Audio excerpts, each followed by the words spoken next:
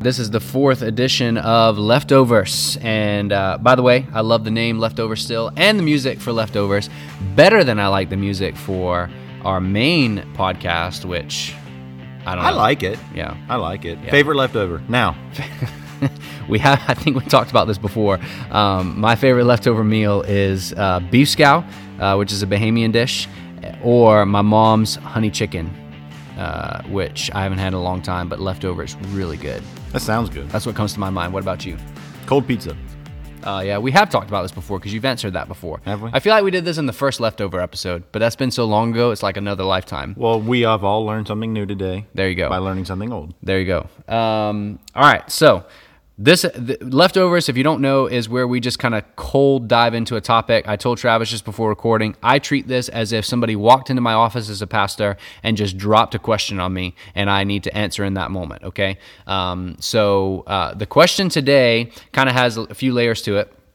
How do we need to think about unity as Christians? And specifically, I'm referencing something called ecumenicalism, okay, which says that all religions, all beliefs need to come under some unified stance to work together in some way and find unity. Even though we believe different things, we need to come together. That's ecumenicalism. In other words, a Christian and a Muslim should be able to share the stage together in some way, shape, or form, should be able to share ministry together in some way, shape, or form.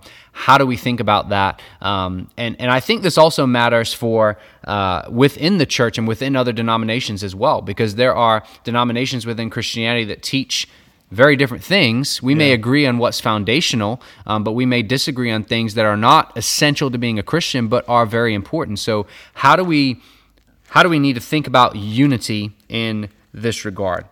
Are you ready yet? Because you're still turning pages in your Bible over there. I know, it's crazy. It's like I'm trying to use the Word of God to defend my point. Horrible person.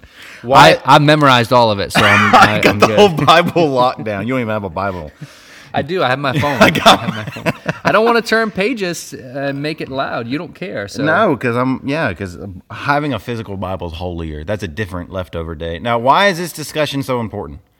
It's so important, and I think it's really timely for our series on cults, because so many people are going to be like, guys, they say that the Mormons say they believe in Jesus. Mm-hmm. Jehovah's Witnesses say they believe in Jesus. We say we believe. Get over yourselves. Quit dividing the church. Practice unity. That's what we're trying to actually dispel right now and push back against, because here's my point. I'm just lay it out right now. That ain't right. We need to be able to discern good from evil. We need to be able to tell the difference between right and wrong, truth and a lie. And we need to, here it is, call out lies. We need to be able to stand firm on what the scriptures actually say. And we need to actually practice, get this, I'm going to be very clear on this, disunity on specific topics with specific sects of people who claim to be Christians but really aren't. Mm-hmm. And we need to be practicing unity better in other areas with people of different denominations. Mm-hmm. So I don't think it's a either or, but a both and. Mm-hmm. I think we need to practice disunity better, and we need to separate ourselves and be more bold and direct against people who are truly not Christians and are not practicing Christianity and are completely running away from the truth. And we need to practice unity better with groups of people who, for example, we've both talked about this very openly in season 1, we're Calvinists. Right. Okay, what about Arminianism? Right. I love them. Yeah. They're my brothers and sisters in Christ. You know what I'm saying? I think I said in that season I would evangelize with an Arminian. Yeah, absolutely. I would go out on the streets and preach the gospel with one. Absolutely. One of these days we're going to have a strong argument on leftovers, but I don't know that today is that day. So here's a passage that comes to my mind. You claim I'm not using the word, but you want to talk about strong language in reference to this? Galatians 1, Paul. I'm amazed that you're so quickly turning from him who called you by the grace of Christ and are turning to a different gospel. Not that there is another gospel, but there are some who are troubling you and want to distort the gospel of Christ. But even if we or an angel from heaven should preach to you a gospel contrary to what we have preached to you, a curse be on him. Or other versions say, let him be accursed. I'm reading from the CSB. As we have said before, I now say again, if anyone is preaching to you a gospel contrary to what you have received, a curse be on him. Let him be accursed. So Paul is very, very strong on you can't have gospel unity with somebody who's preaching a false gospel. Okay, and the gospel is what's essential to Christianity and what we believe. Okay, and Paul even goes so far as to say, if they bear the name of Christ and they claim that they're a Christian, but their lives are contrary to the gospel, Paul talks about not associating with them, okay? And so you can't just have this let's all get along mentality, because everybody wants unity, and unity is a good thing. Let me be clear here. Travis nor I are saying that unity is a bad thing. The question that you have to ask yourself is, what are you uniting around? What are you basing that unity on? Are you basing it simply on how you feel about one another and just wanting to be nice to each other? Right. We're not suggesting that somebody who disagrees with the gospel, you be rude to them or disrespectful or violent toward them. Right. We're just saying you can't do ministry with them. You cannot have fellowship with them like you have with your fellow brothers and sisters in Christ. It can't be there. I agree. No, I completely agree. So now people are going to be listening and saying, okay. Yeah, no, I see what you guys are saying. There's the Mormons, maybe you just listen to the episode and you're like, yeah, that's not Christianity. They say they're Christians, but they're really not. No, I'm not going to be unified with that, right? But what about the wolves in sheep's clothing within your own local congregation? What about the people who agree with everything that you agree with? They go to church, they worship next to you, but they reject the deity of Jesus Christ or the inerrancy of the Word. They don't think that the Word is the infallible Word of God. Mm-hmm. Well, you're like, what should I do? Oh, first and foremost, love them, evangelize to them, talk to them, tell your pastors and your elder team, and let's get involved. Let's talk about this. Let's pray for them. Let's show them the truth in the Scripture. What if there's a rejection? What do you do now? Let's make it more like, okay, well, it's not this cult over here. It's not this sect over here, but it's the person that you sit next to on Sundays. Mm-hmm. What am I now going to do? 2 Peter 2, and this is specifically referring to false teachers, okay, and people who had positions of authority and who were proclaiming the Word of God, because I'll tell you what, have there also been pastors who have started off sound doctrine, strong. And then what if let's just change it. What if your pastor who preaches every single Sunday, you go to church, you signed your little covenant and you agreed that, I agree with everything here within this church membership. We're all good. And then years down the line, he starts to turn left. Mm-hmm. Slowly. It's a left turn. And then suddenly, next thing you know, there's a rejection of the inerrancy of the Scriptures. That, you know what, this book is outdated. That's what's happening right now. Yeah. What's happening right now is, you know what, guys, I know what the Bible says, but there's just too much more in the culture. So all I'm trying to say is what happens when all of these things are being confronted to us. 2 Peter chapter 2, verse 1, but false prophets also arose among the people. So they sprang up from in the midst of the church itself, just as there will be false teachers among you, who will secretly bring in destructive heresies. They're not going to come in and openly just be like, hey, guys, today I don't believe in God. No, it's going to be secret. Satan disguised himself as an angel of light, right? So he's going to bring in these destructive heresies secretly, even denying the master who bought them. Come on, bringing upon themselves swift destruction, and many will follow their sensuality. They're going to gain followers, and because of them, the way of truth will be blasphemed. This is what's happening right now. People who are standing up for the truth of the gospel, of the Word of God right now, are being mocked, and they're saying, I can't believe you believe that archaic nonsense. And in their greed, they will exploit you with false words. But get this, their condemnation from long ago is not idle, and their destruction is not asleep.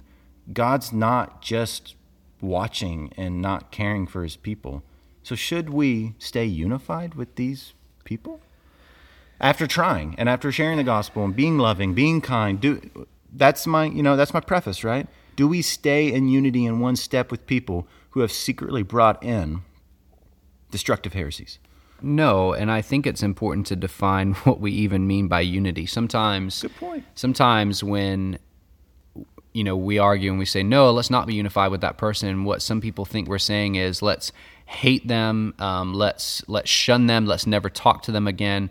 No, we're saying I can't call you a brother or sister in Christ anymore. While I don't know your heart, I can't say I know whether or not you're actually genuinely saved or you're just walking in sin right now. I can't, with good conscience, say that you are a brother or sister in Christ, and I got to protect the flock of God. I got to protect this church, and so we're not going to publicly acknowledge that you are brother or sister in Christ. We're not going to treat you as if everything's okay. We're going to evangelize. We're going to try to bring the truth to you. We're going to love you, and we're going to care for you. But we want to make sure that we uphold the doctrine of Jesus Christ, because elsewhere Paul says, "A little leaven leavens the whole lump." Okay, so you bring in a little bit of heresy, a little bit of false doctrine, you let that sit there long enough, it's going to spread. Right. And so you've got to love your other brothers and sisters in Christ enough to expose that as well. I think that's an important point. But unity, so kind of to the question that sparked that, unity, we're talking about being able to lock arms and proclaim the gospel together and do ministry together. If somebody's teaching a different gospel, you can't do that. Right. You can't have fellowship with that person. You can't have the kind of Christian fellowship where you're bearing one another's burdens, you're loving one another, you're sacrificing for one another. You're not going to be able to have that because you don't have where that unity comes from is Christ. And if you're not unified in Christ, you can't have true unity. And let me say one more thing. When we talk about unity, I want you all to imagine a chain in your head, okay? There's a breaking of the chain, and I'm talking like bolt cutters, you shatter it, and you can't create it again, okay? Mm-hmm. And then there's unity of like a little lock, where two chains are locked together. I want to phrase this in a way of pausing unity, of separating unity. Mm-hmm. That can be reestablished if repentance occurs. Yeah. So unity, yes, can be separated, and disunity sometimes has to happen in the cases that we're talking about. But what about when it's harder, when maybe they're not unbelievers, but they're living in unrepentant sin? Mm-hmm. 1 Corinthians 5, Paul says, "But now I'm writing to you not to associate with anyone who bears the name of brother, who's saying, hey, I'm a Christian, if he is guilty of sexual immorality or greed or an idolater, reviler, drunkard, or swindler, not even to eat with such a one." And that means if he is or she is living in unrepentant sin, completely, willfully, wantonly denying the gospel of Jesus Christ, saying, I'm living in this, I love it, I'm not going anywhere in it. Yeah, even in those hard situations, in love, in truth, with an elder team around you, with the church gathered together, sometimes you need to take the lock off that unity and separate. Yeah. And it may be a pause, and we pray that it comes back. Yeah. But sometimes they turn around and they leave us just to show that they were never of us. Yeah. So, oh man, this could have been a full episode, but right. But we're at our time limit right here. So, Travis, 20 seconds. What's the line? Where do we draw the line on this? What do we draw? Can you really like what's foundational doctrine? What's non-negotiable? Where do you draw that line? Don't like lay them all out, but simply where do you draw the line? We have core doctrines in the Christian faith. We have primary doctrines, is what they're called, and we have secondary doctrines. Mm-hmm. And it really requires wisdom to be able to. And sometimes it's conscience issues. Mm-hmm. Sometimes it is true convictions in your heart. Other times you're going to have to distinguish between those and preferences. Yeah. And it takes maturity and wisdom to be able to discern between what is preferential, what is your convictions, what's secondary, what's primary, all those various things that you need to really think through in your heart. But what you can set your ground on is the primary doctrines of the Orthodox Christian Church. Yeah. And that's what I would really recommend that you look into and do some studying on. Maybe this really, maybe oversimplifying it, maybe not. Read the Apostles' Creed. Those are core doctrines of the Christian faith. Yeah. Somebody's abandoning one of those, you got a real issue on your hands. Yeah, and we're not going over them all, but who's Jesus? Right. Deity of Jesus. Yeah. Scripture being the inerrant Word of God. the Trinity. These are important things. Look them up. Just do the studying on your own. Stand on that solid ground. Don't move from there. And the other things, seek counsel and let's talk about some stuff. I heard somebody say, if we can argue about it when we're in heaven, then let's do it then. Let's do it then. I like that. We'll deal with this later. We got more pressing matters. Yeah, so that's good. Well, thanks for listening. This is another edition of Leftovers, where we just dive right in, and we did that today. If you've got something you'd like us to do on a leftover episode, let us know. We'd love to hear from you. calforcatechism@gmail.com. calforcatechism@gmail.com. That's all I got. That's all Travis has. I'm making that be all that he has. He just shut me up. You just muzzled an ox. I did. But we're done. That's not what that verse means, by the way. Thank you. Thank you. Until next time.